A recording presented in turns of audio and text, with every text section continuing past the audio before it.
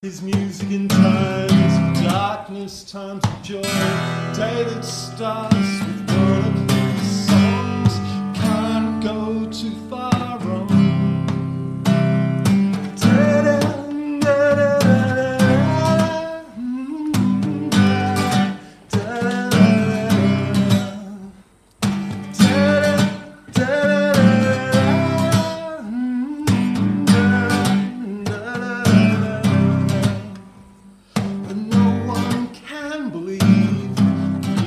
Today the shockwaves, they lit up cyberspace.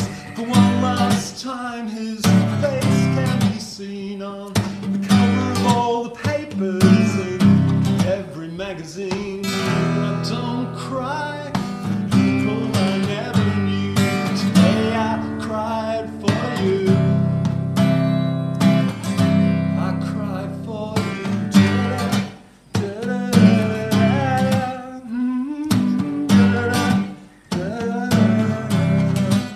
And he will always be walking endlessly towards me. And he will always be walking endlessly towards me.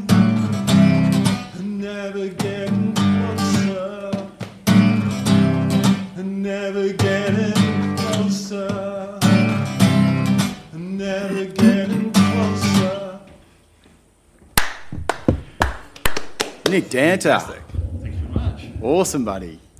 Thank you. Welcome to the Men's Mental Health Show, everybody. My guest this week are again, we have Nick Danter on the tunes, and next to him is Chief Inspector Gary Sims, Ambassador Morning, also for Are You OK? How are you, Gaz? Very well, thanks, mate. Thanks for having us back on the show. You betcha, mate. And of course, psychotherapist Bodie Marsden. Good morning, guys. How's things with you, mate, first of all? I drove up the hill on Saturday, and Mount Bonington, of course, or Bottington Hill, as it's known. And I almost followed through. I had to pull over. I saw this enormous, plough of smoke, and I thought, here we go again. I had no idea that it had started, and it didn't actually hit the fires app, I think, until the Sunday. That's right, didn't So you would have had the first, front row seat for that. Yeah, back in it again, It brings up all that anxiety and fears and, concerns and, all that sort of stuff. But I did manage to have an afternoon sleep while the choppers were picking water up, four doors down from our place. I've got a Marsden gene, belongs to my dad, and, he'd sleep through anything. So, yeah, right. I had a little bit of a rest to sort of kind of recover and get back into that prep thing. But, it's always a challenge to actually know. We're on alert again, and that sort of hypervigilance. That too much exposure over a long period of time is what leads to exhaustion and other problems of sort of kind of living. But this is the reality we're in at the moment, isn't it? Yeah. When you said picking up water 4 doors down, what, they're taking it from the pool of someone's home? Or there's Alex Taylor, who's a naturopath, been in the area for years, is very well known. He's got a bit of acreage, and he's got some springs that feed a billabong. Right. And so that's the go-to. So at one stage there was 4 choppers circling, waiting to do their pickup. Really impressive. Yeah. Quite something. Yeah. So Alex came up the hill, and I sort of fell on my knees and thanked him for delivering the water. He said, "It's all right, my son." I spoke to some of those helicopter pilots over at Colo who do that job. Okay. And they tell me that the process of taking the water into the machine, depends on a few things, but it can be up to 40 seconds where they'll be uploading the water. That's out of like Elvis. You're talking that one that sucks it, not the ones or the bucket ones. Buckets and the smaller ones that'll have the snorkel. Right. And they said it's very full on, 30 to 40 seconds. I can imagine. He said the pilots, they'll lose their horizon because the downdraft blows the water back over the windscreen. Yeah. And they've got to concentrate on keeping the aircraft level, watch the uptake of the water, and then when they think it's right to lift back off and get the And the helicopters had water and grass and stuff all over the windscreens. And these pilots are just so amazing. Yeah, extremely courageous, really. Yeah. And I've wondered about that. Yeah. it's you're right. They really should get a little bit more recognition. But the skill that they have to do something like that. My best man, he's a captain for Emirates. He flies the 777s, and he's just done the longest flight. I think it was 15 hours non-stop. It's one of the longest flights. I think the 777 flies further than any other aircraft, but the training and the skill and all the stuff they go into. But as you can imagine, the different conditions and the winds. Down to earth people at Coldo, when the fires were bad, I had to escort a vehicle through with some engineers. The helicopters were on the ground, right, and they needed servicing, so I had to take them up through the fire ground at Coldo to get them to the helicopters. And when we got there, I said to the pilots, these guys reckon they're important. He said, they're just engineers. The engineer says to me, well, what can I do for you? He said, windscreen's dirty, boy. But they're just such a tight group of people. They just love taking the mickey out of each other. It's great, isn't it? Yeah, you got in and did the servicing. Well, I think you got to, isn't it? We talk about humour being a front for people, especially vulnerable people. They use humour to hide behind. But, I think in times when it's tough like that, it's such an important thing, isn't it? To not sort of lose place of who you are when you're within your mates, and you got to take the mickey all the time. I think that's a real sort of Anzac thing, isn't it? Yeah, no, it is. Absolutely. It reduces stress. Yeah. All the time. Yeah. It's such a vital thing. Yeah, and I think it's something too about belonging and about being a tight group that's well trained, and those competencies, those core competencies, are always there regardless of the situation. And it's a meaningful, it's a peak time really of delivering the best of what you've got. Guys will often refer to those peak times as, I felt like I was a god at one level, doing the right thing for my community. That too prolonged a service can go the other way, but essentially it's a powerful thing to be caught up in frontline delivery of services, knowing that you're essential. Great place. Great blokes, who can have that temperament and willingness to rise to the occasion. Absolutely. I just tried to do a check. So for any listeners out there, if you could let me know if it's coming through. I guess if it's coming through, just send me a yes on 0404 077 666.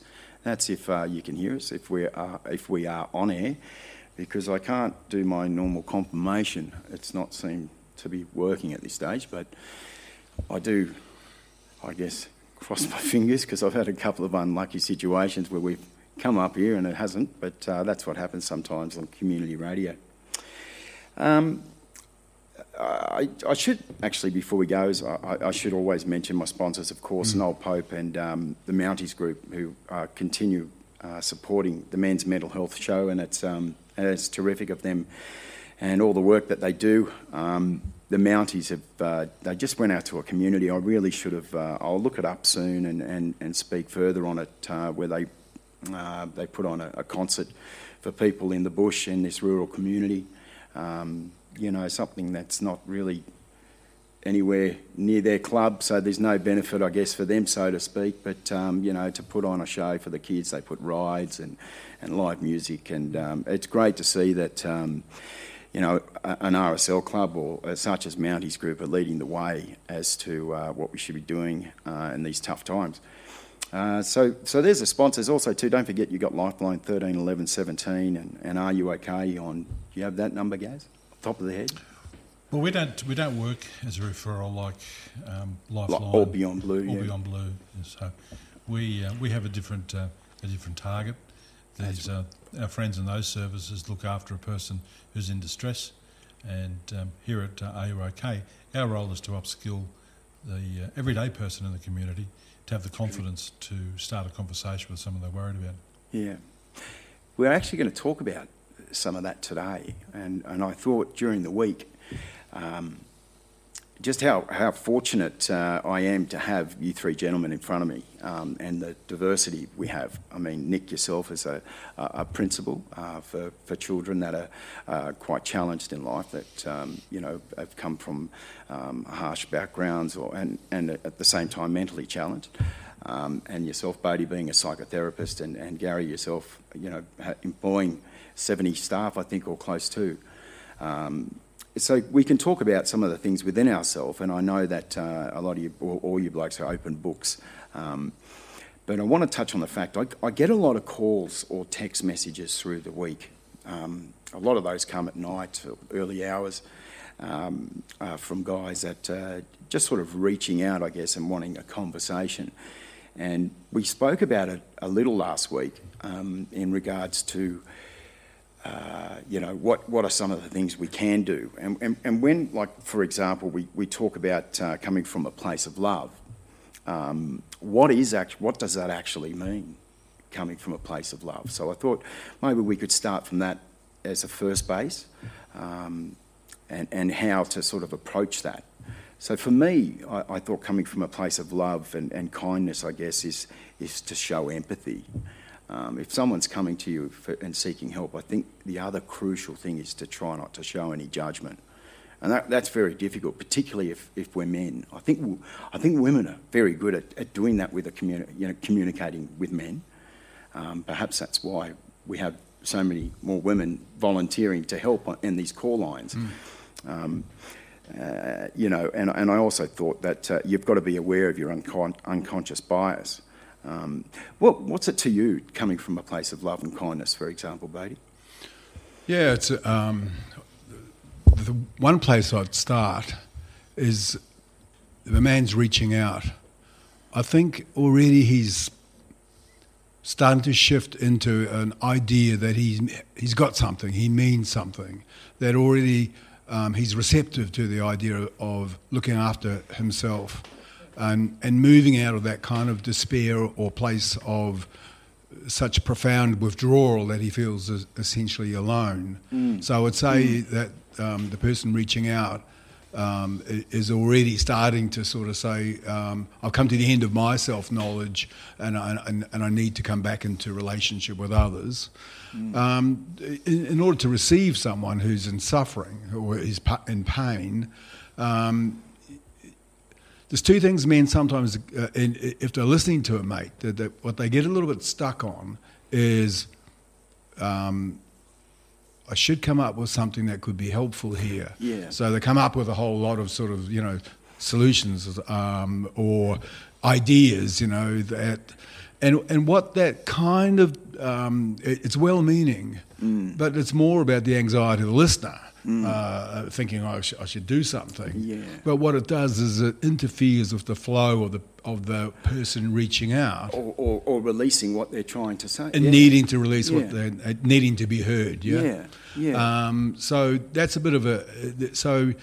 Coming from love is to actually love something about self and one's ability to listen, but also to love that the person's reaching out and actually sit in a more still place rather than I need to do something space. So we often talk about active listening, and active listening really is bringing your attention to the other, and paying less attention to your own anxieties or whatever might be stirred up, and that's attentional listening or active listening. Allows the other to say, actually, what I'm feeling is actually real, and this person is actually engaging with me, and that is a transaction of love that's happening in that moment. So that's one way of talking about it. The other thing that we often say is that love conquers everything, as a universal aphorism, as a universal sort of chant or a meme, and I think that is a truth. That love ultimately is the most transformative energy that we can harness in order to actually create change and new opportunities. It is a beautiful kind of clarion call to love, rather than to distance or isolate or put up heavy-duty boundaries that we might call ourselves border security experts. There's not a lot of love in that,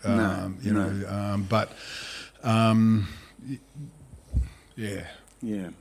Gary, Mate, I want to say that's really well put. There's a lot that I can take from that myself, and I think the key in that, what you said, is it's not to give solutions. Yeah. Sure, it's give certain ideas, but I think to keep them to, one or two things at best. I think if they ask is the best way to do. What I tend to do is to listen and look, for example, I had a friend of mine whose daughter was having a hard time, and my friend said, look, call Brad, he's a good, great guy to talk to, and she's a 14-year-old girl going through what 14-year-old girls go through, and I think her boyfriend was saying he didn't like her friends, and she felt down and she was going around. It wasn't really feels like she was getting anywhere, or furthering herself.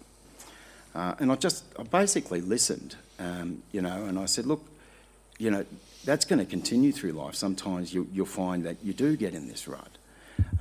But it's important to also surround yourself. The only advice I said was to surround yourself with the people that make you feel good. That's such a crucial thing. The ones that, as my mate and I say, fills your bucket. Mm-hmm. You get off a phone call from someone and you feel great. Sometimes you get off a call from someone and you've got that wet rug over your shoulders. But I think that's a crucial point, is to not give so much solution, but to, again, an unconscious bias, if you like, or be aware of what you're saying and to listen. Listen is the really. I think listening is a real key. And the other thing that can be helpful is to say, has something worked for you in the past? Can you remember what that was? So in a sense, you're actually appealing to their intimate knowledge of themselves anyway, and rather than that you come across as providing solutions to which is what is essentially their dilemma. I was reading a statement the other day. It said, "Pain is unavoidable, but suffering is optional." And it sort of kind of hit me in the eyeballs and in the ears, and I thought to myself, that's really interesting. Okay, so if we can think about life, that there's going to be setbacks as an inevitable part of existence, about living. We're going to actually feel loss or sadness or rage or joy. And accept that's part of life. But if I sit and remonstrate with myself about the past forever, rehashing things, I'm starting to sit in suffering. I'm suffering the slings and shots of existence, rather than sitting in, this too will pass, there's something for me to learn about this, it's a growth opportunity. So let's frame this in a way that enables us to, at some point, process, digest and exit. Yeah, that's a line out of The Princess Bride, is that life is pain. Anyone who tells you differently has got something to sell. Right. That's brilliant. I think I was listening to ABC News this morning, and of that devastating accident with the 3 kids. The mother said that she'd forgiven the driver. Okay, she didn't want to talk to him, but she'd forgiven the driver. And the first thing that came to my mind was, because I as soon as I heard it a couple of days ago, I thought, that's just going to destroy that, so many people, but particularly the mother and father, not to mention the children. But the mother and any parents who outlive their kids, I just can't fathom the pain that would cause. But I thought, what a beautiful thing to say, because that will help her to not suffer. She will experience the pain, which is, normality, really. Yeah, of course. But to not suffer, would be another. So she can still live, with the loss of her children through her other 3 children she has. And I think that, again, that's something that, for all of us to take. But another great point, mate. I think if one focuses on that idea of victim and the person who's done the wrong towards me all the time, you're keeping that event forever alive in that moment. It's a type of ownership, sort of kind of convolution or a Gordian knot, where you're sort of, fixated on I can't forgive, I can't forget, and that rage or that sort of ongoingness of that means that there's no energy available for your own recovery work or for your own depthing as a result of loss. So I think that's really interesting. If one I'm working with a guy at the moment who he was 15, 16-year-old, and his father wanted to reach out to him. The father had been absent from the relationship for a long time, and he spurned his father's sort of attempts at sort of connection. He's an adult man in his 40s, and at one level consumed with guilt because he's longing for it to meet his father, but his father's passed on, he's deceased, so that opportunity is not there. So the work he's doing is learning to forgive himself for the 15-year-old's inability to understand what the father's gesture was, that could be meaningful. And I think in that forgiveness, he's learning to allow others to be forgiven as much as he has to learn forgiveness for himself. So I think these are training wheels for profound growing up. Absolutely. Yeah. And the patterns that people get into, it's very much the work in the school, in my school, is around making the space for the kids to start to create new patterns, because the patterns have been so destructive, and a lot of it is based around that. I'm the victim, I've been hardly done by, and creating the conditions where you're allowing them to take those next steps. You're not saying these are the steps that you should take. I mean, you're providing guidance, and if they're asking, then advice and so on. But it's very much about allowing them to take those next steps. Gary, if we could talk, say, from an employer's side of view, or a view from that aspect, I guess. What would a place of love and kindness be, for example, for an employer?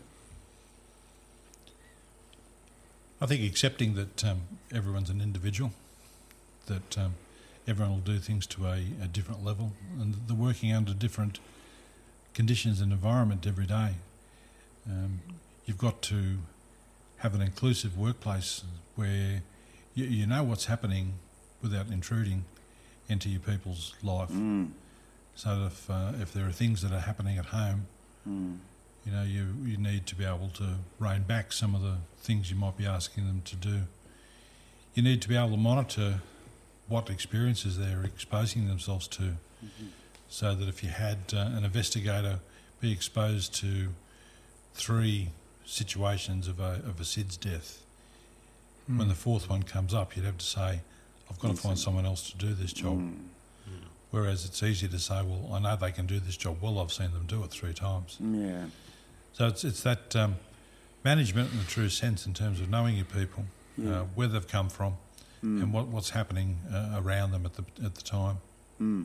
Be I call them assets. To be able to listen, to be able to forgive, to be able to love. They're assets for life. Really, they are. They're not. We talk about tools, I think, or skills. I think they're different things.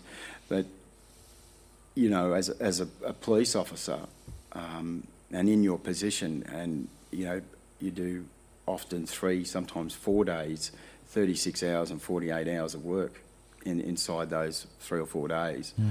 And you're looking at, girls and guys that are wearing the same uniform. It could be easy at times to just sort of treat everybody the same, but to have that as an asset, and I think that's something that, you'd look for in some of your officers, for who they could be in the future as somebody that would be a great leader. Yes, someone who's got the capability for higher responsibilities and rank, and just looking for any subtle changes in people on a day-to-day basis. And you can't recognise changes unless you know them. Yeah.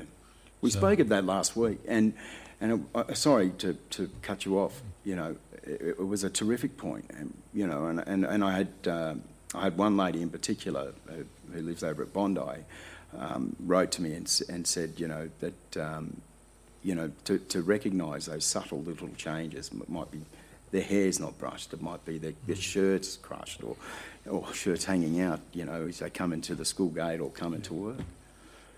Which in itself isn't necessarily a problem. I mean, if they do that all the time, Yeah, that's right. that's right. You know, they're just a slob. You No? start to worry if they start to iron their shirt. Well, yes, yeah. You know, if you have a person who's grumpy and has a bad outlook on life, and all of a sudden they are at peace, Yeah. it's a very big concern, and that they've made a decision on what they're going to do, and there's no more trauma for them, and they have made a decision to end their life. So those things are pretty important. If a person's grumpy and they become peaceful, if a person's peaceful, they become grumpy. Yeah. Just recognising the signs. I want to talk about that. We'll come back to that in a moment, which I guess is the flip side of perhaps love and kindness in a way. So we'll come back to that in just a moment because I think it's important. Nick, as a principal, what does love and kindness mean for you when I guess you're feeding or giving that out to your parents and students? Yeah, I think a lot of it is a recognition of how emotional the work is, and so being really mindful of what the staff are going through and understanding that when significant issues happen at the school, the impact that has on staff. And so I think part of that is giving opportunities for the whole staff to meet together and to talk about what they're going through, so that you are helping people to understand that it's not just them who are being targeted by the kids in some instances, but they hear how everyone's experiencing it. And at schools you go through really tough weeks and you go through really great weeks, and I think sharing those experiences helps to bring the group together, but also put events into perspective. So that's part of it. But I would agree with the really looking for those subtle signs with staff, and there have been times where I've been able to kind of reduce a teacher's load and give them slightly alternate duties because I can see that they're starting to burn out from what's going on, and really having those conversations and letting them understand that this is a job and their health and how they're travelling is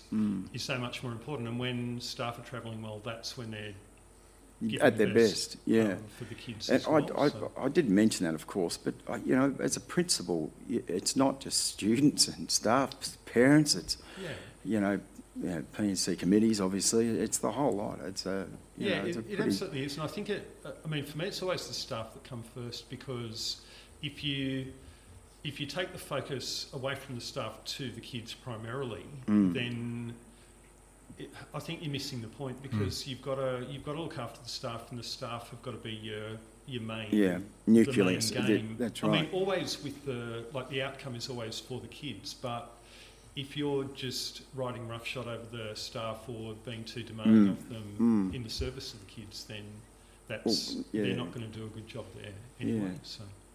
Yeah, no, I think that's well said. And in building those relationships in a workplace or a school or families, we also make it very clear that don't mistake my kindness for a weakness, and that sometimes hard decisions still have to be made. That's a good point.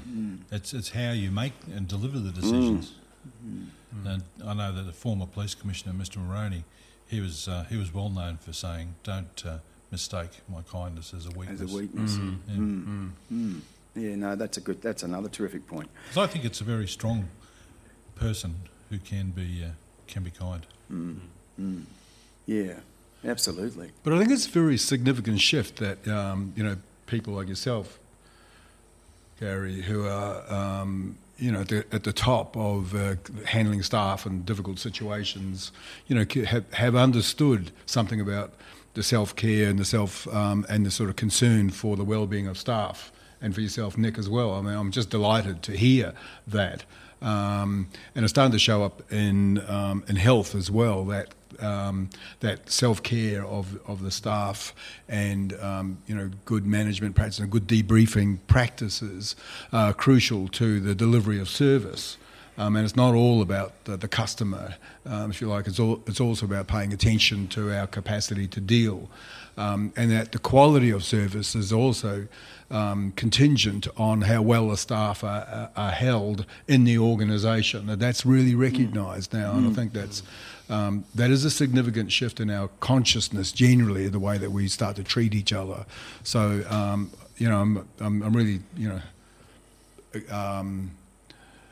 moved to listen to both of you's conversation and have that principle well held there, and also, one's right to say, this is not a sign of weakness. This is a sign of recognition that things can get difficult, and we'll make the necessary responses. But let's all do this. We're all in this together, I think that's far-sighted and a great direction that we're going in.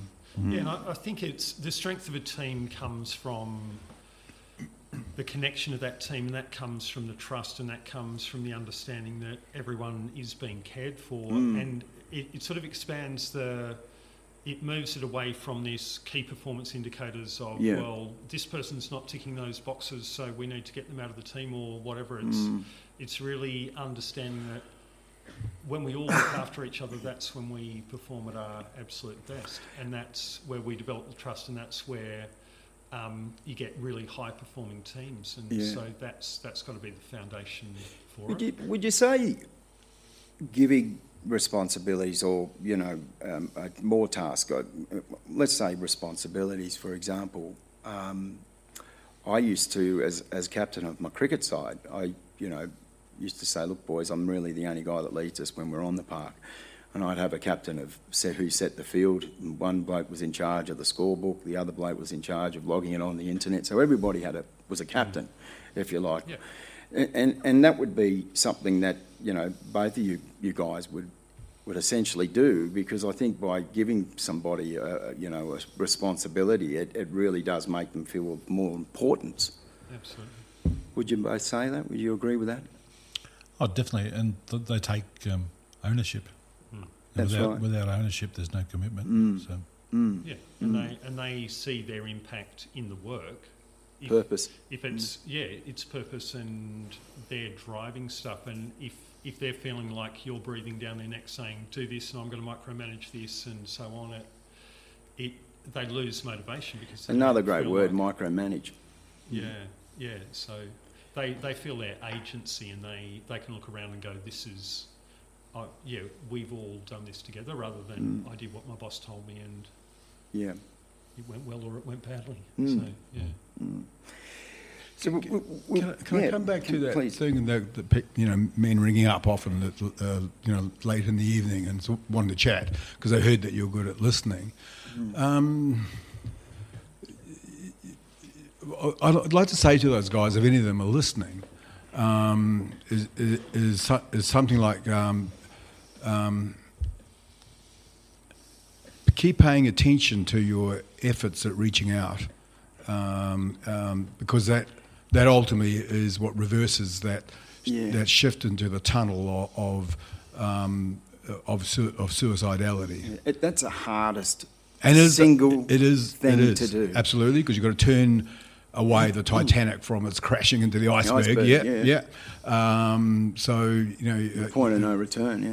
Point of no return. Absolutely. So helping, really validating and affirming and encouraging, for them to keep reaching out, because it's only in that act that other points of engagement will begin to emerge that will start to give them some other options than the one they're considering, which is to end their lives.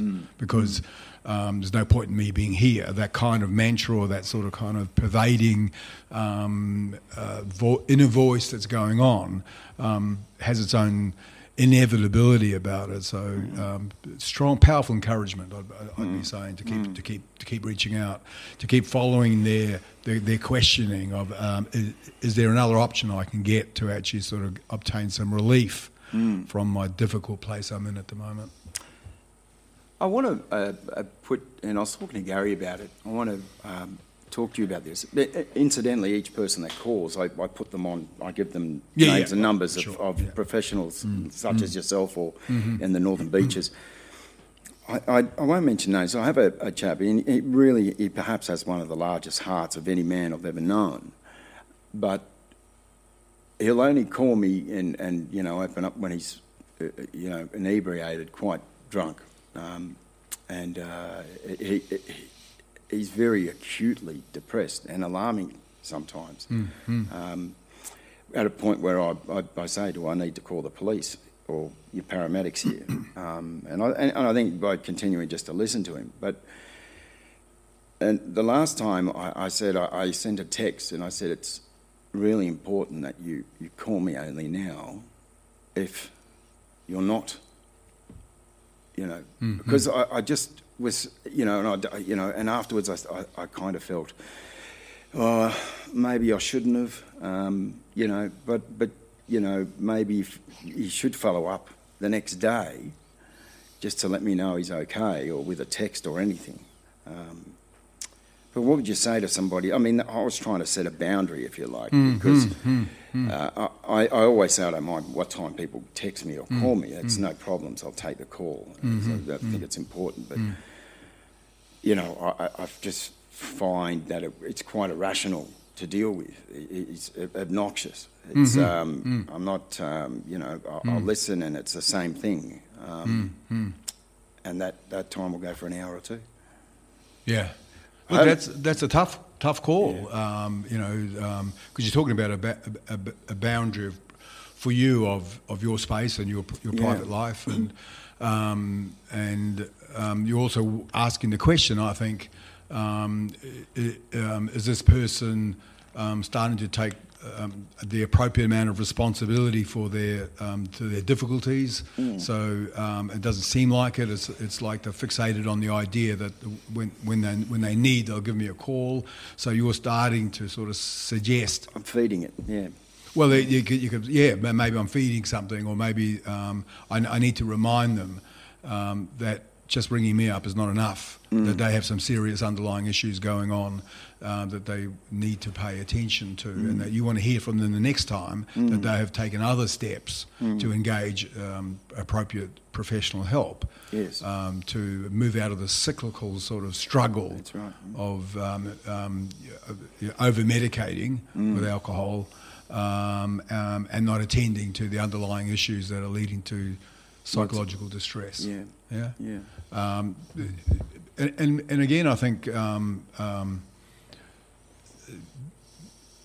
part of your recovery might be that you want to make yourself available, but recovery also includes self-care, and therefore we need to think about boundaries sometimes. What are the limits, if you like, to my accessibility or availability, or willingness to engage in a repeating conversation that's not necessarily leading to aha moments in the other. So that in a sense I've been used as a way of bleeding off excess angst on the part of the caller. You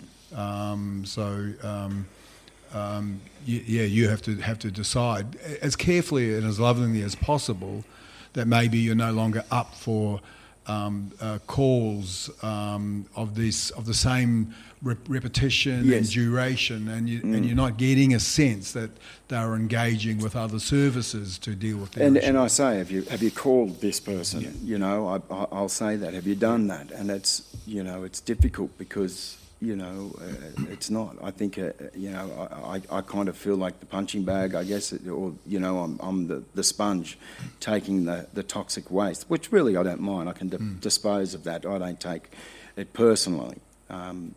But if it's you're coming to me for answers, or, and I don't know the answers to a lot of the questions. And I say that as, if I don't know the answer to a question, and that's in life, that's something that I've learned particularly over the last 4 years, I just simply say I don't know. Mm-hmm.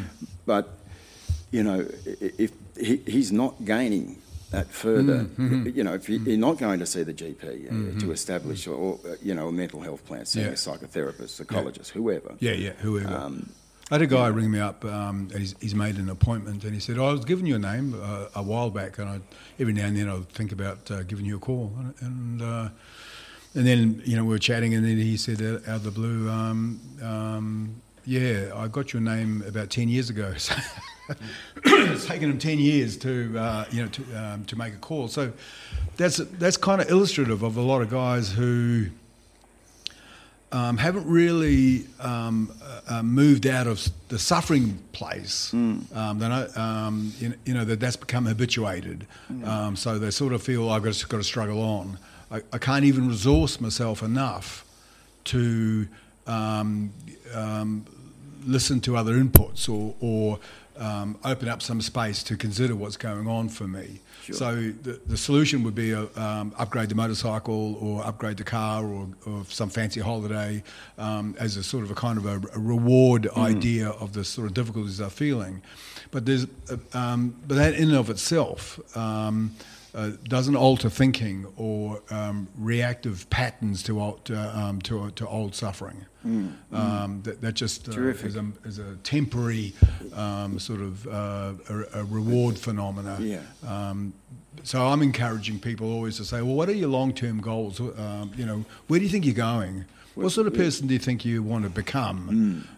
What would satisfy your innate sense of self in terms of your core competencies and ability to sit in your own body? Yeah. Yeah? Yeah. Can we start talking about that? Yeah, absolutely. As Ash Barty says, just trying to become a better version of myself. Lovely statement. It's put so simply, but it can mean so much. We're going to go to a song, Nick, because I've got to go into the office and check. I'm really hoping we are, and I'm able to record this at the very least. So I'm going to go and get the technician, and you play, and I'll be back in 2 minutes. You're listening to the Men's Mental Health Show with Brad Spillane as your host, Bodie Marsden, Gary Sims, and of course Nick Danter. Take it away, Nick. Okay, great. So there's an old story, it's called the Chalk Circle, and essentially, so there was a king who was making a decision around a custody battle between a mum and a dad. And so what he did was he drew a chalk circle down and he put the child in the middle, and he said, okay, we'll grab one arm each, and then we'll whoever kind of gets the child. And so, and I actually can't even remember. So one of the parents didn't pull the child at all because obviously it was going to hurt the child. And so then the king said, great, I'll give the child to you. So this is a song I wrote when I was going through a breakup many years ago, and it's kind of that sort of idea, and I guess it's about forgiveness and starting again. Chalk Circle.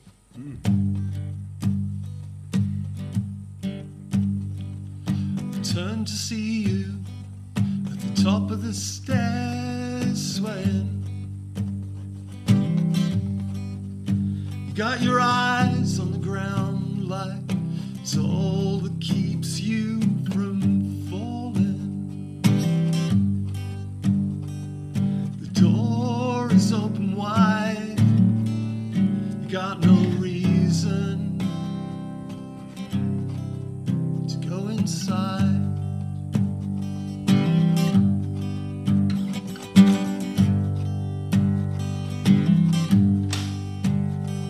I've got my kids in the car, their bags packed for the weekend,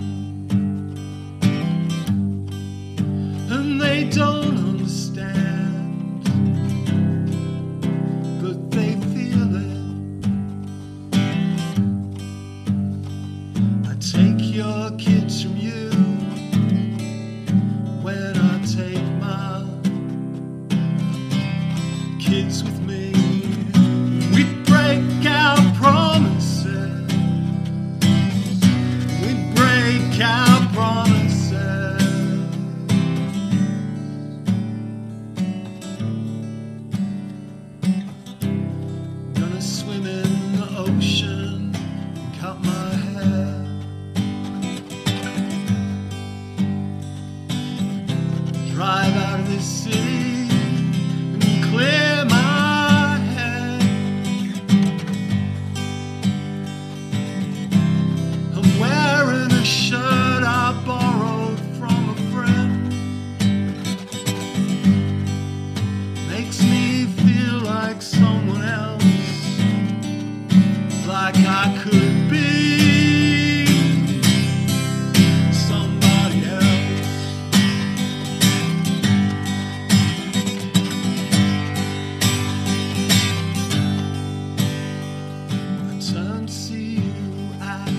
top of the stairs swaying,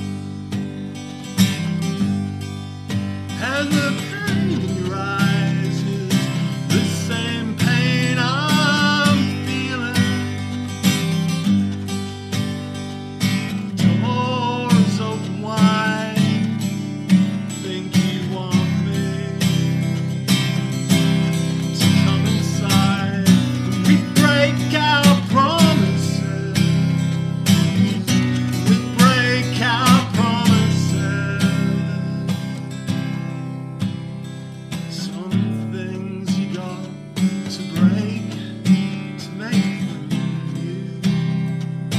There are some things you got to break to make them new.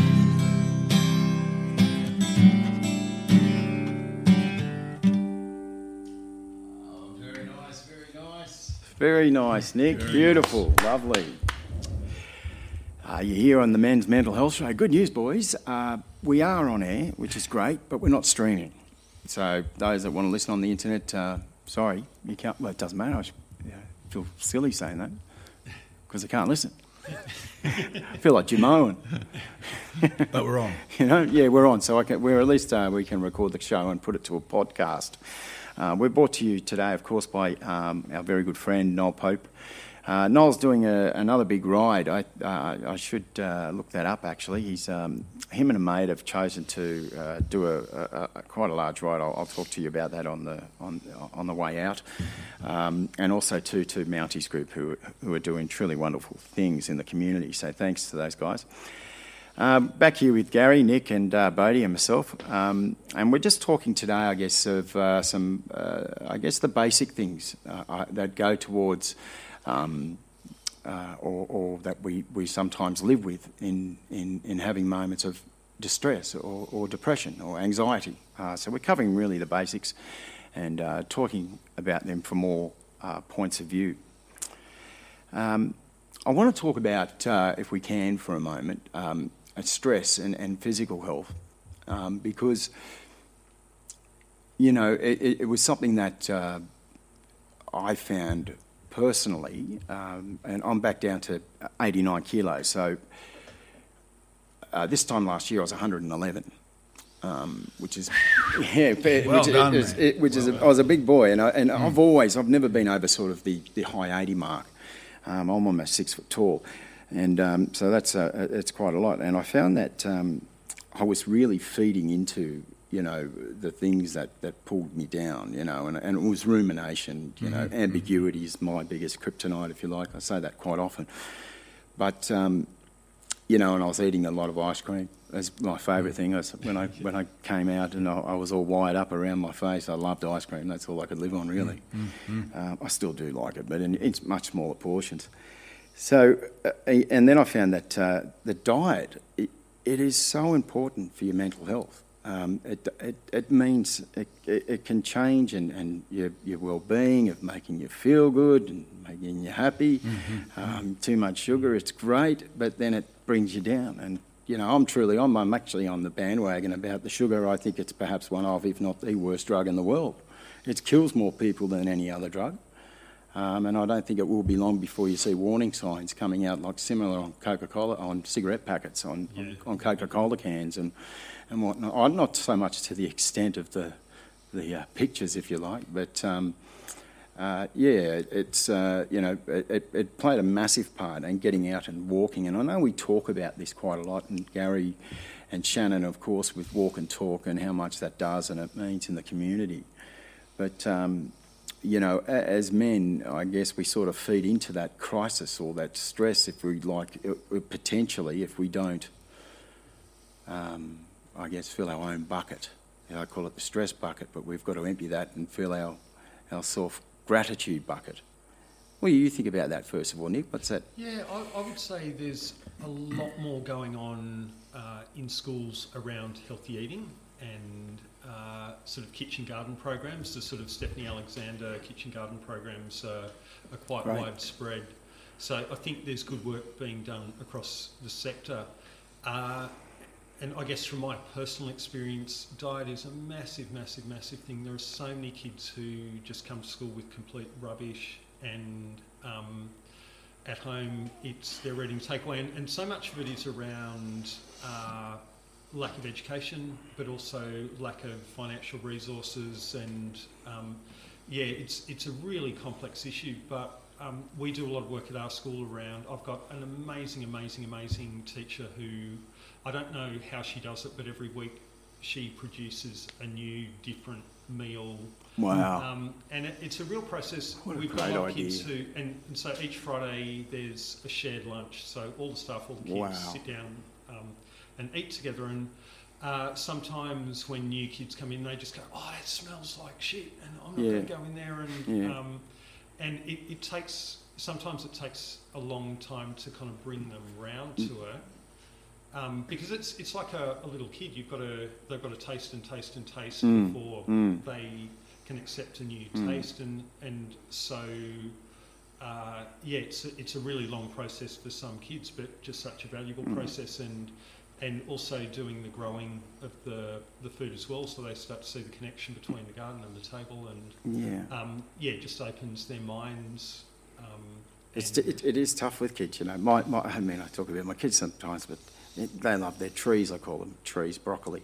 You know, and I used to make a mash of potatoes when they had no teeth. You know, when they're teething, carrot, mashed potato, and trees.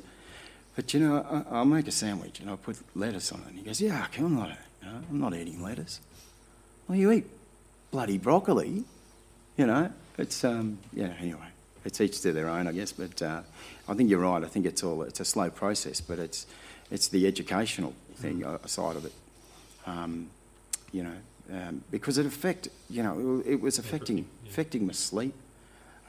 You know, then I started to depend on coffee. So I was like, I had to have one every day, and I wouldn't, you know. And I've got the percolator at home.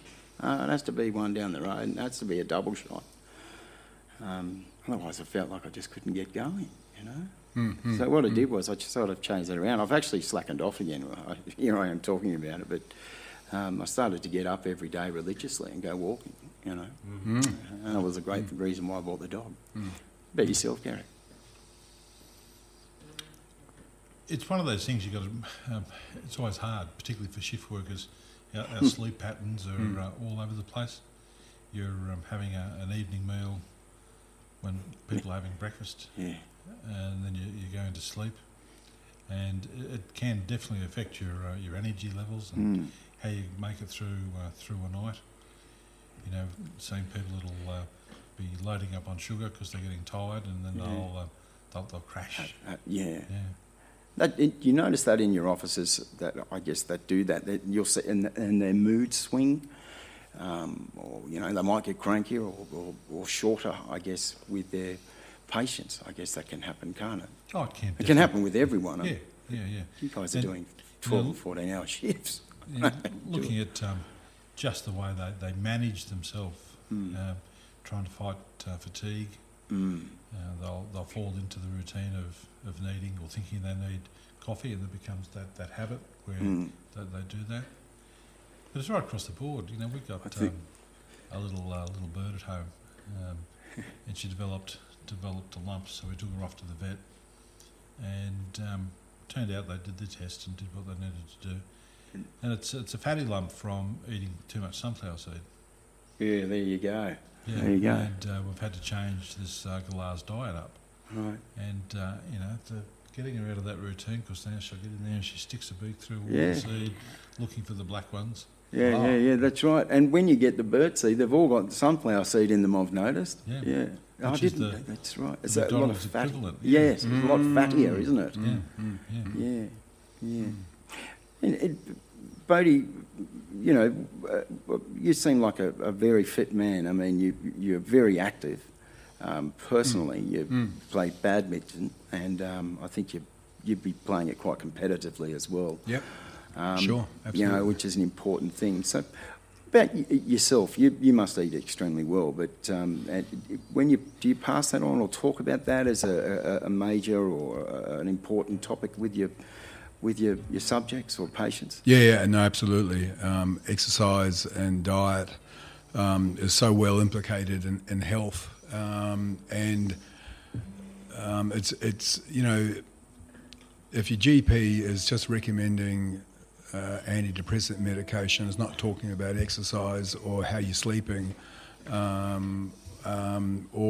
what your networks are, your connections, people that you connect to, he's not actually investigating that, you might want to get a second opinion. Yeah, I'm 100% with you on that. And I think, what we eat and how we live, if you put rubbish fuel in your car, the engine ain't going to run that long, is it? Isn't it? The same with our bodies. If we put in energy that is actually contaminated or over sugared or over processed, your body's not going to maximise its operations. The other thing that's interesting is some idea of fasting. That fasting actually has some very good metabolic recovery factors in it, so it's highly recommended to actually do some small amount of fasting. So some people are doing that 5x2 diet that Michael Mosley, trust me, I'm a doctor, sort of runs, where you eat normally on your 5 days, but 2 days you restrict your calorific intake quite substantially. So you have some sort of intermittent fasting going on. But that seems to be very good for blood sugar and insulin control. Yeah. And also taking your focus on food as the reward for being a busy person. Actually, in our history, when our civilizations are going well, food is often associated with gathering. So it's the kitchen table or the table in the restaurant where everybody gathers and has a good feed and a good talk and a good meeting of each other is all part of it. Food becomes a part of that extensive connecting. There's a great ritual and a sense of community renewal in those sorts of rituals of gathering good people around and obviously good food at the table. Wedding receptions. Yeah, maiden birthdays, your 40s, 50s, 60s. Yeah. That's what it's absolutely. Yeah, no, so I'm a great believer. I think for me, exercise has always been, I've been very aware of my body and I've been very aware of the pleasures that I get from using it in various ways. I was a runner for a while there and I played squash and badminton and rugby and a whole variety of things. I love walking, I love bushwalking, I love rock hopping. Get me down to the Cox's River, or Megalon Creek, and hop from rock to rock. Wow, I'm a seventh heaven. Yeah. The outdoors actually lifts me. It's a certain freedom, and to be cooped in a too confined a place, it does. No, it'll kill me off. Yeah. So I've always had a sense that my body is an instrument by which I encounter the world, and so I've got to look after this. Yeah. You just bounce. You must bounce out of bed.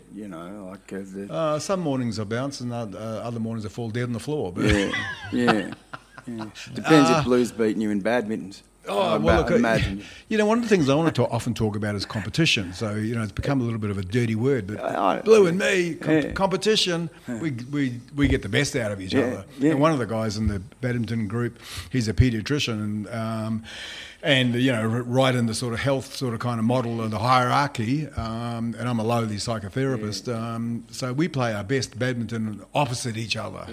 Bring it on, and it's great. I love competition. Obviously, it has its limits, and it has to be in the purpose of striving to deliver your best. Yeah. It's not about killing off the other, but it is about understanding what it is and maximising the opportunity and the satisfaction that flows from a great shot or a good game. Yeah, that's right. Even if I lose, but if it's close, the intensity of the experience is what gives me a dopamine hit. That's right. Yeah? It gives you the high and what brings you back each week or each day whenever you do it. I used to say that about golf, which is really a shit of a game. Yeah. You only need one shot, shot, and that'll bring you back. Sorry, Nick. Yeah, I was just going to say, just with the bushwalking and nature and stuff, they're recognising that with kids, they're now seeing it as a disorder when kids are not getting into nature enough. And nature deficit disorder Yeah. is now being recognised. Oh, we're in and such a it's- great... I mean, there's no better area in the country to do your bushwalks, your rock hops, your springs, your billabongs, Yeah. you know, your canyoning, you know. Yeah, That absolutely. Dargan Dam, I know the locals will hate me for mentioning it. Not many people know about up there at Zigzag. Wow, It's great, isn't it? What an adventure that is. Have you jumped from the top? Oh, my son has. I've done it. Miles, I'll show you a video. He did a backflip, somersault. I screamed the Did whole it- way down. Did you? They say if you scream, you've been pushed. So Dan, you'd say, how many times did you do the jump? Yeah, I think a couple of times. It's a leap into the unknown for sure. Yeah. It's a long way down, but it's a very deep hole, so you Yeah, can come there's back no up way of again. touching it. Yeah, touching I the think bottom. a couple of times. Often I have an experience I do it once or twice, and that's enough. You Yeah, know, I don't have to yeah. keep repeating the sort of kind of. It also comes down shuddering to leap. that element of luck, isn't it, too? Because luck can run out and Yeah. you might sort of Sure.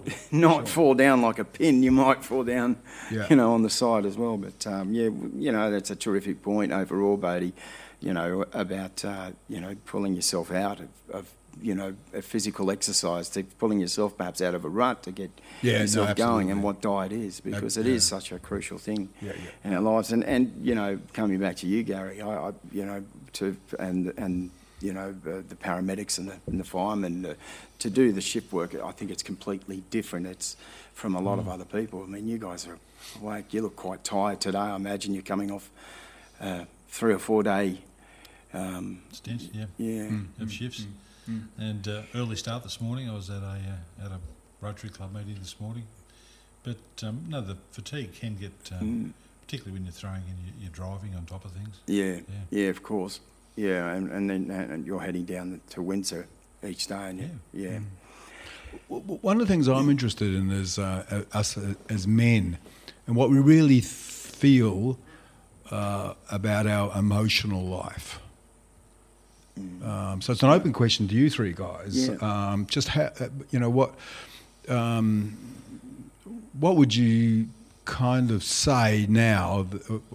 What it means for you to have an emotional life as much as you have as a physical life or a psychological life, but how well do you understand and know and appreciate and enjoy your emotional life? I'm going to open that up as a question, because I think many men are somewhat terrified of their emotional life and work hard to control it or repress it, or to extinguish it through Suppress, repress, overeating or over medicating with some, you know, with illegal substances or legal substances for that matter.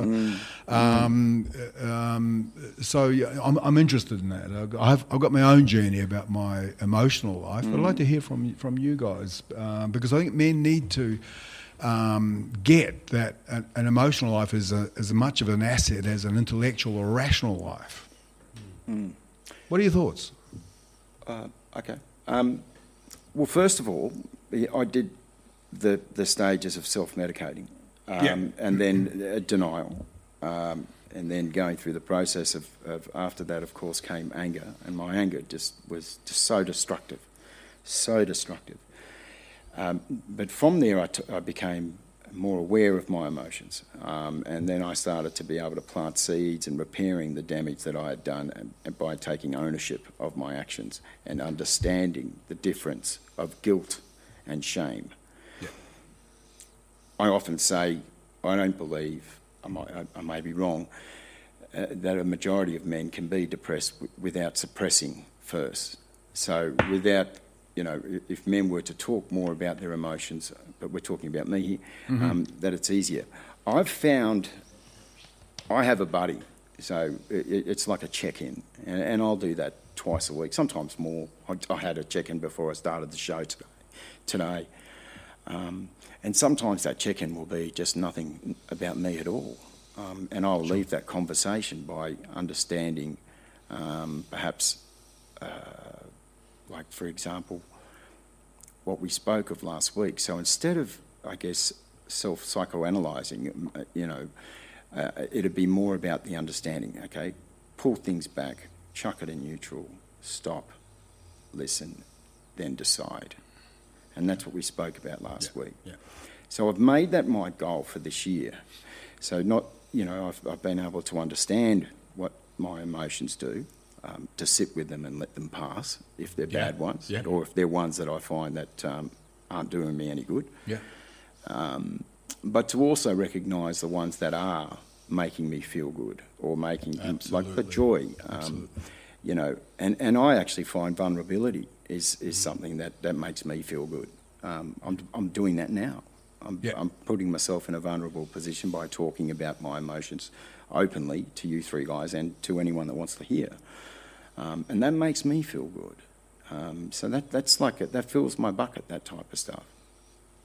Making a bit of sense. It's fantastic. Yeah. No, it's making a lot of sense. Yeah, I'd follow on from that.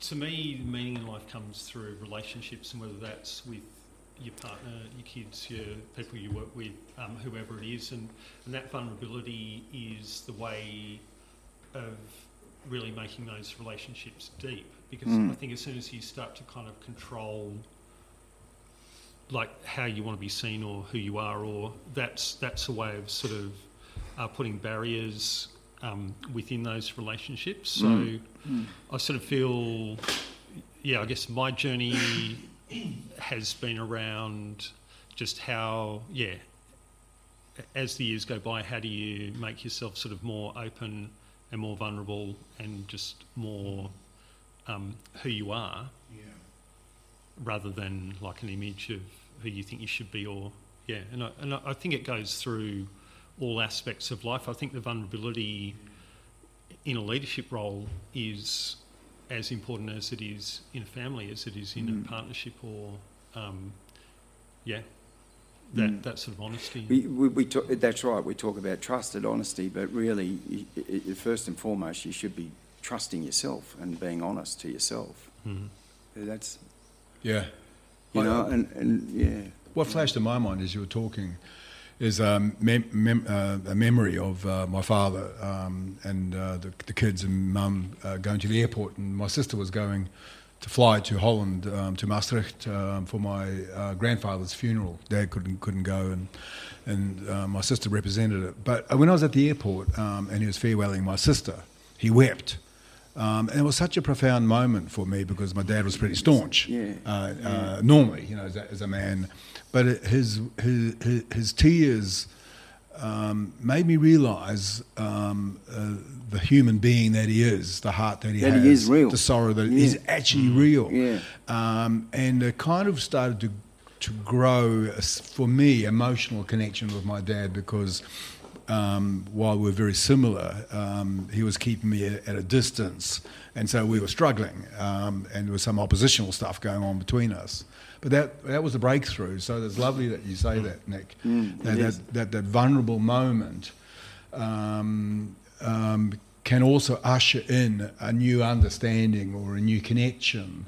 And that we are ultimately all together in this thing called life. I mean, that artificial idea that we're all going to keep our shit together, I can do a bit of a blow-up about that one and sort of kind of reject it outright, because I've seen so much the cost of men trying to hold on to themselves in a way that they think they should behave, exactly what you said. I should hold this together. Yeah, absolutely. They puff the chest out, and then it's push down.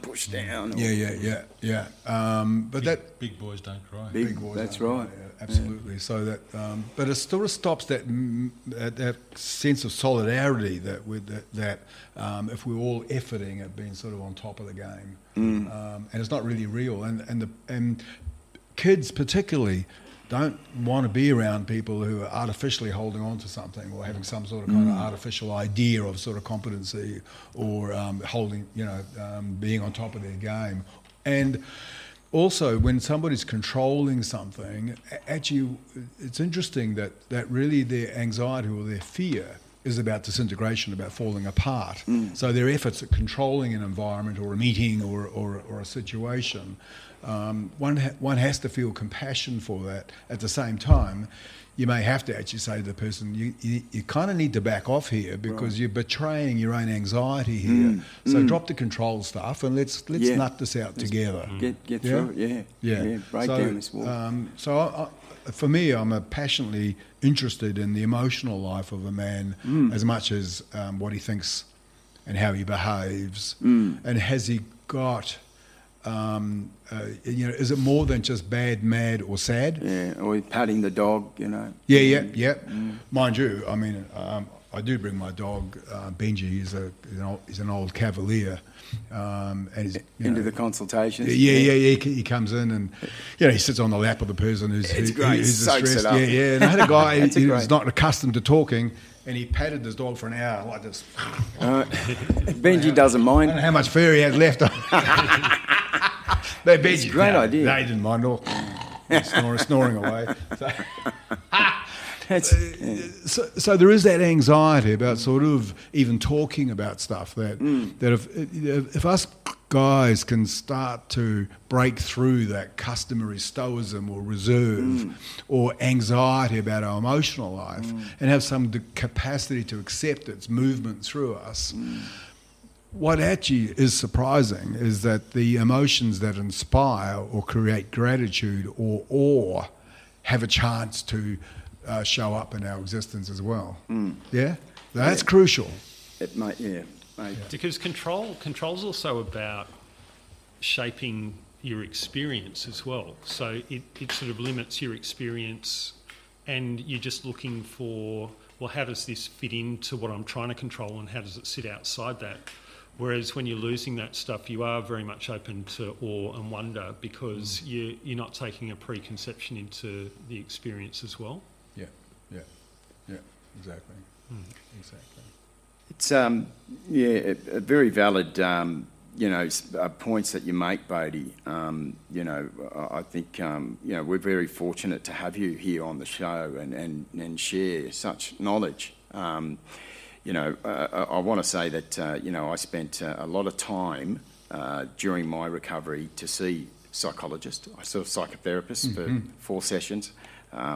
They're different, and I think I was happy. Well, I related much easier to the chap that I was seeing at Surrey Hills at the time, who was a psychotherapist. And that I think was really, the turning point. I think a lot of the time with blokes is, we try and lead them to the water, but they've got to go through what they've got to go through to get to where they need to be. Yeah. And you see that, and you just walk away from, and you might call your other mate and say, listen, you and I might call each other, and Gary's got to hit rock bottom. He's not there yet, but we'll be there to support him. But I don't think he's going to be able to turn things around by listening to us or seeking help. He's not going to do that until he realises, right, there's nothing left. I've got to do that. And I think I talk about it so much, and we've mentioned it so much today. Vulnerability, and that is the key by making yourself vulnerable. And I think that's the only way for men to really start to open up, isn't it? Absolutely. The word sometimes has a connotation of weakness, doesn't it, or of failure, and maybe we need to find another word. I sometimes use the word. Well, let's be more transparent. Let's bring to the surface. What really is going. Let's give ourselves permission to sit in the truth of a range of feelings that might be going on for you at the moment, and I guess being vulnerable. I think we have to sort of understand the language that we use and sometimes provide explanations as to why being vulnerable is a good thing. Yeah. But and I think also that being vulnerable, one recognises that we actually need each other in order to make sense of existence. So it's a sort of like an invitation to bring someone into you. So I'm not travelling that well. You can use those words, and you select the right person who's going to make a good response to you and say, well, how can I? Let's talk about this together. Because one of the weird things about being human, isn't it? Is that we have this subjectivity of self, and we also have this idea of responsibility of taking care of self. And we have this idea that I'm the only one who knows about what's going on for me. Crucially, at the same time, we can't exist without coexistence. Without the other. So part of the wit of growing up and becoming available and accessible to others is to recognise, I'm here, I'm subjective. I've got a bias, I've got a view, but other people have a view as well. And if I can make myself available to that other cluster of ideas and emotions and feelings, suddenly I've created a richer environment for me to understand myself. Exactly. So we have a bit of a contradiction. And if we take the idea that we're all individuals who happen to coexist at a functional level rather than an emotional level, we lose culture, we lose language, we lose laughter, we lose that pleasure of an interactional life.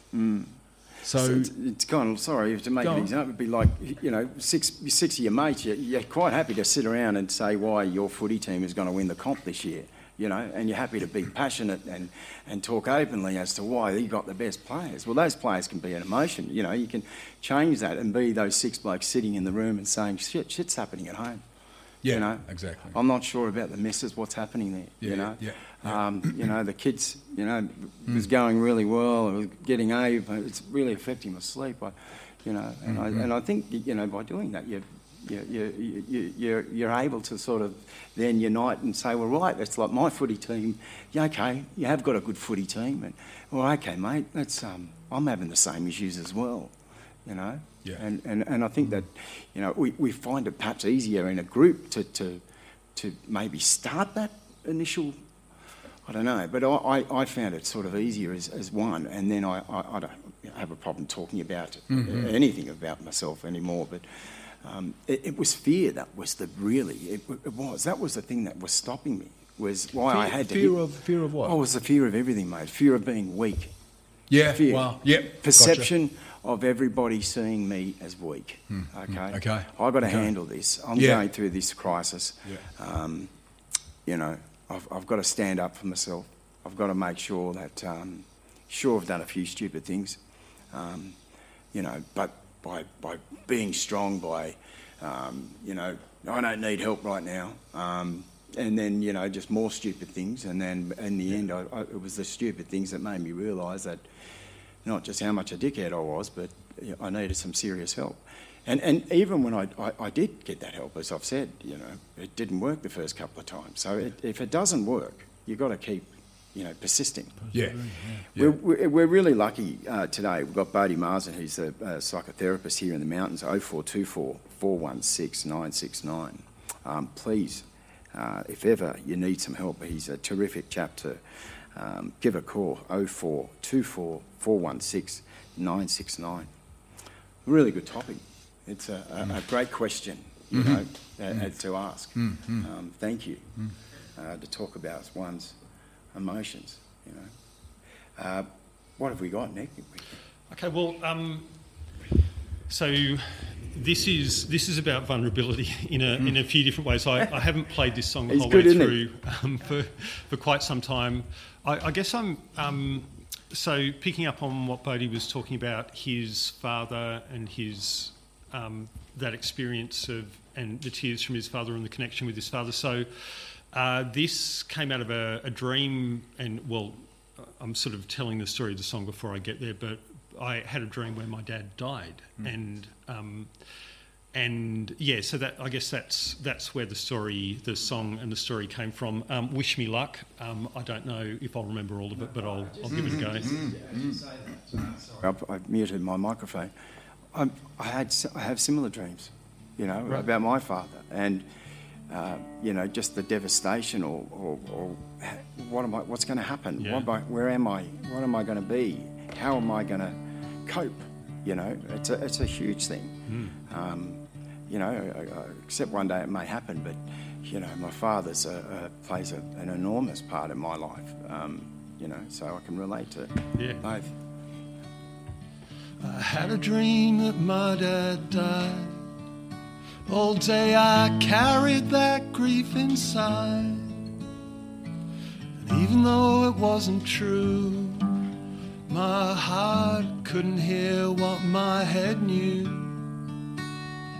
In the evening I broke down and cried, inconsolable like a child. My lover held me in her arms until the feeling had passed. There's a river that runs through my dad and my son. And now I know that I am a man.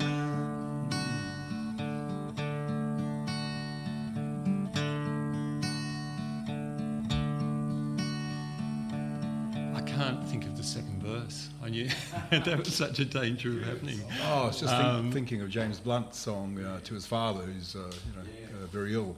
Yeah. As you were playing that, beautiful, absolutely powerful. Yeah. Well, look, I will find all the words for it for next week. I'd love you to do that. Yeah, you know, it's perhaps do that song when the four of us are together again, because So be great. Apologies. Oh, no, mate. That's you know, that's just goes to show we're all human. We're not all perfect. And I know what he's done is he's given us a taste, and then we'll come back. yeah, that's right. Exactly. Hanging out. Yeah. That's right. Keep the suspense up. You know, it'll increase the listeners. Yes. You know, the ratings. Yes. It's what we'll do is do you want to do another song? I'll do one more. I did this last week, and I guess this is about like a love song, and it's about vulnerability. So I played this last week. It is You took me by surprise when I looked in your eyes. I couldn't look away. Your unguarded heart, you knew me from the start, like it's always been this way. Your shoes by my bed, your laughter in my head, and the rain on the tin roof turns me on to turn you on. Turns me on to turn you on. I think of all the times our lives are intertwined without intersecting. A face in the crowd, you walk in as I walk out, still not connecting. Then I see your smile shining through your eyes like they're lit from the inside. Turns me on to turn you on. Turns me on to turn you on. And every mistake I made led me to this place, and I'd make all of them again if it led me to your door in the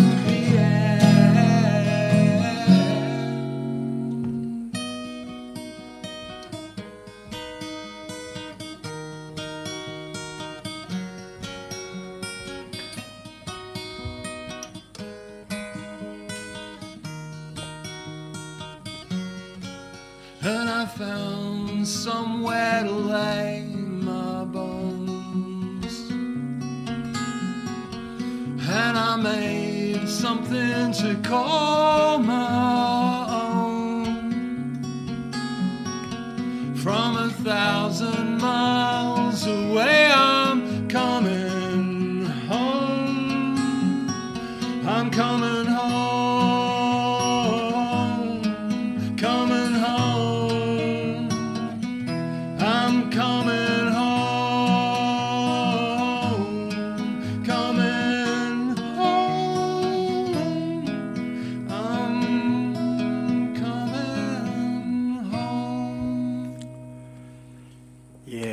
Turns me on to turn you on. I love it, Nick. Cheers, mate. Thank you. Back here with the Men's Mental Health Show. I was just making some notes. I think we've covered a lot of stuff today, really, haven't we? Yeah, I'm feeling a bit emotional with that song. Yeah. I mean, I'm coming home. It's always it's been one of the great themes for me as a born in Surabaya, Indonesia, and coming to New Zealand, as an 8-week-old in a Douglas DC-3. And I've never really known what was home. Indonesia, mum and dad from Maastricht in the south of Holland, New Zealand, now Australia.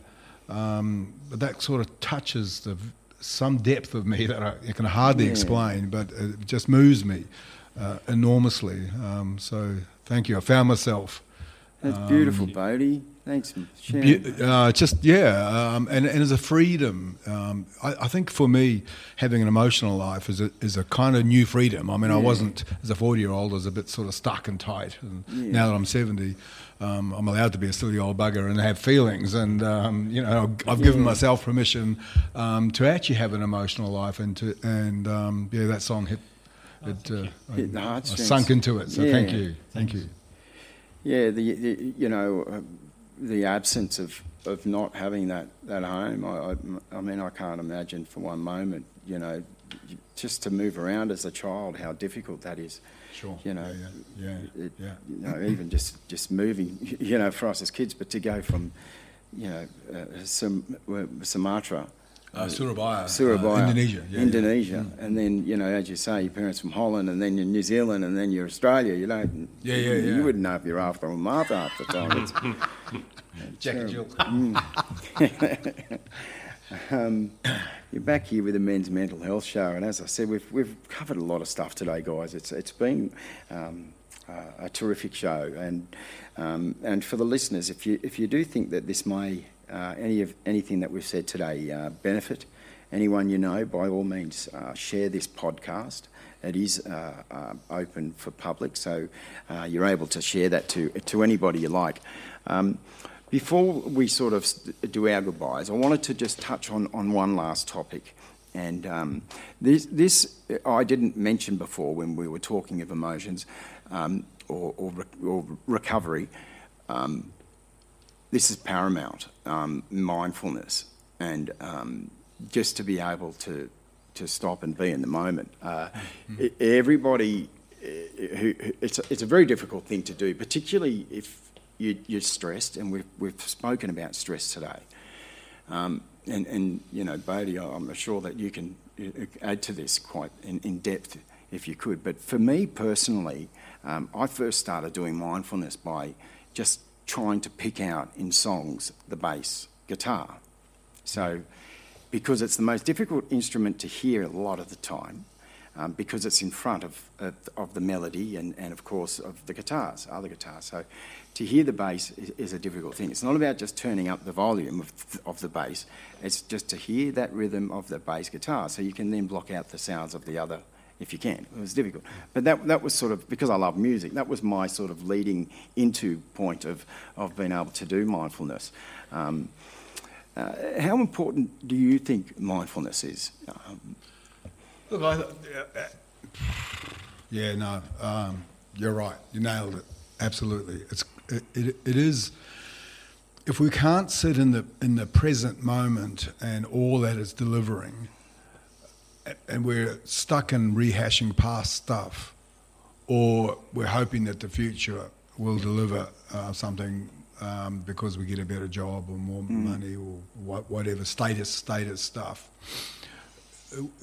we're just not paying attention to the present moment and what it offers. So in a sense, we're shortchanging ourselves, and we're shortchanging others who are with us in the moment if we're actually occupied by the past or the future. So the present moment is a rich opportunity for having an emotional response and for being moved beyond the ordinary. Part of the function of drugs is that we're looking for a heightened sense of being. And one of the things that mindfulness does when you're paying attention to the present moment is that the timbre or the note of the moment or what a person's saying, because you're paying attention, suddenly goes deep into your being. That's right. And you're uplifted. Yeah, just like what happened with the song a moment ago. Absolutely. You know, exactly. Absolutely. You weren't thinking of anything else No. in your life. You were just stuck at the moment in that song for that moment. Absolutely. And how much... And paying attention Exactly. to the words that Nick was using, the way he was playing, the notes that were ringing in my emotional sort of kind of core. You know, that emotional muscle was starting to vibrate, and I felt myself sinking into what it is to come home. Yeah. And it's funny you say, because, you know, he played that song last week, but today you were able to, I guess... Exactly. You know, in the moment you may have last week been thinking about what we were going to be talking about next or what you had just spoken about previously. So there's a great example. Yeah, no, it's a wonderful example. So I'm a great believer in anchoring oneself in the moment. I think the past does teach us something, and we need to know something of how we've been shaped and patterned by past stuff in order to be able to let that go and be present in the moment. Too much forward anticipation. If we can't stand the moment that we're in, you know, can also mean that we lose connection to the rich, or what the present moment is telling us. Yeah. You know, what we are being alerted to. So I'm a great believer in using all our modes of apprehension, what we're hearing, what we're seeing, what we're touching, what we're picking up intuitively in terms of people's responses and our responses. And so I'm vibrating like a tuning fork. Yeah, that's perfect. Yeah, A description. That's right. Yeah, beautiful. And that's the beauty of music, is that if you're not in the present moment, it sounds terrible. And I think the practice of music is a mindfulness, because you've got to be, which it is for writing poetry, or I think any artistic pursuit is you've got to be there. And if you're not, it's really obvious. You drop notes, you drop words, people can see that you don't quite mean it. It was interesting. Paul Kelly talks about he quite often feels like an imposter on stage, so he'll be halfway through a song, and I can't remember the word that he uses for it, but it's like the pretendies or something, and he's now got that connection with his band where he'll kind of let them know that I just don't feel like I'm kind of in the moment, and then they've probably got some strategies to try and get back in the moment, but what I get from music is just that real practice of being in the moment. So, And today's life is tomorrow's memory. Yeah, excellent. You know, so we've got an obligation to try to make the most of the moment, because it'll be the one that we're remembering tomorrow. 100%. Yeah. If you know, I guess a lot of people say, "Oh, I can't do that," and you said, you know, in your 40s, you know, you're a bit more tense, and you don't care now about letting yourself out. And I think that's a wonderful. It's actually a beautiful thing to say, guys. When you're driving, remember, anyone been in a storm driving? I can tell you now, that's mindfulness. That's in the moment. Because you're not thinking about what's happening at home, at work, or anything else. You're actually just thinking about exactly how to keep your car straight. You're in that moment. So if you can use that as an example, or at least something, you know, you don't have to be artistic or like music or poetry. Just pick something that is, you know, in your life, I've found is, you know, it could be a sport, you know, just think and just, you know, on that one thing, on that, there was something I had here. It said that meditation gives you the rest that is deeper than the deeper sleep. And that, Ravi Shankar. Yeah, very good, very good. Yeah, so I thought I'd bring that in. Yeah. Guys, it's been an awesome show. Thanks.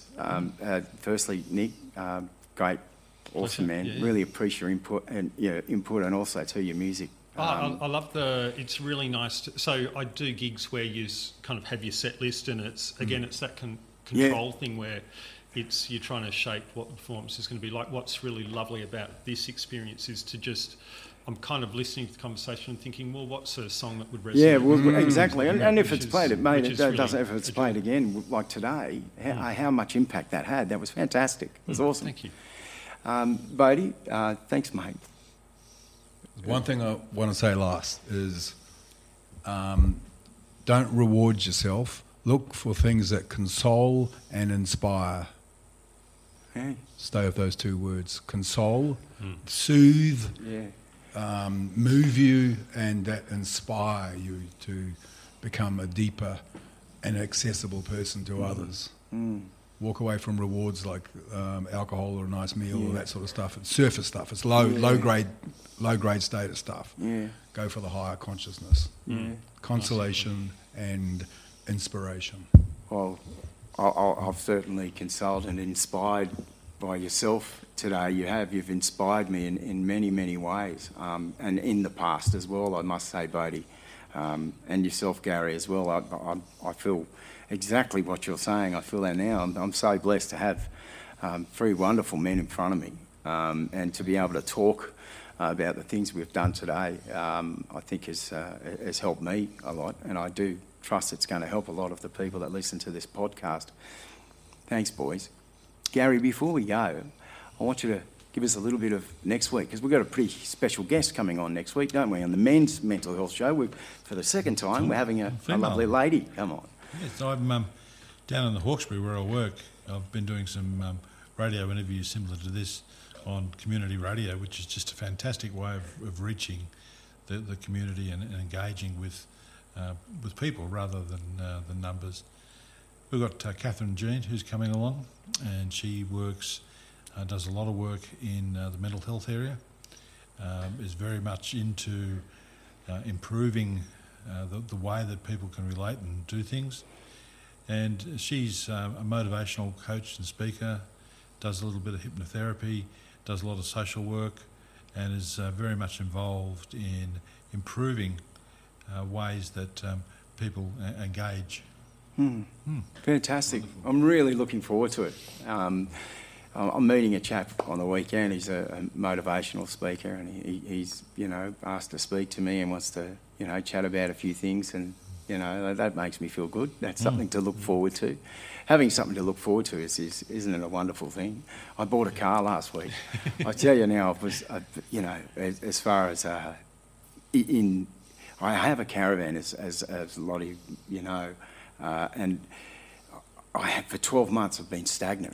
The van's not been able to move because I hit a roo on the way back from Perth, and it hit the hot water system, so I couldn't use it. And the other side, was damaged in an accident with an awning. So it's finally getting fixed. But the car I had, of course, couldn't tow it, so I've just bought a Jeep. It's a lovely car. It gives, yesterday I said I'm going for a drive. Are we being sponsored by Jeep? Is that? I should say that. Yeah. I should ring the bell. You know what you got to do. But it's just something like that. It gave me a real lift pickup. It's probably going to stop me from getting out and walking a little bit, and the dog, because I don't want him touching the leather seats. He said he's going to have to go into a box. But thanks, guys. It's been a wonderful show. Please share this, and to anyone. Or to your group, just post it out there on Facebook and get this out. I will eventually get to putting this up on YouTube, which we are able to do because the songs that we have, thankfully, from Nick and in the past Matt Tonks, are their own music. So we don't have to pay any licensing on that, which is great. And I look forward to seeing you next week, Gary, and yourself, Nick. Well, we're not with you next week, unfortunately, Bodie, but you're back with us on the 18th. Yep. Right. With Blue Phillips, Yep. And that's going to be an awesome show. Yeah, I'm really looking forward to that. Yep. Another thing before we go is, if any of you guys, or particularly any of the listeners, know of anybody that has a story they think could contribute to the Men's Mental Health Show, and perhaps not just help others, it may quite help themselves to be able to come on this show and tell your story and open up, is really the foundation, or how the show originally started. And so if anyone, give me a call, which is 0404 077 666, or of course Bradley Spillane on Facebook. Thanks to Mounties Group and to Noel Pope and to you boys once again. It's a Men's Mental Health Show. We'll see you next week.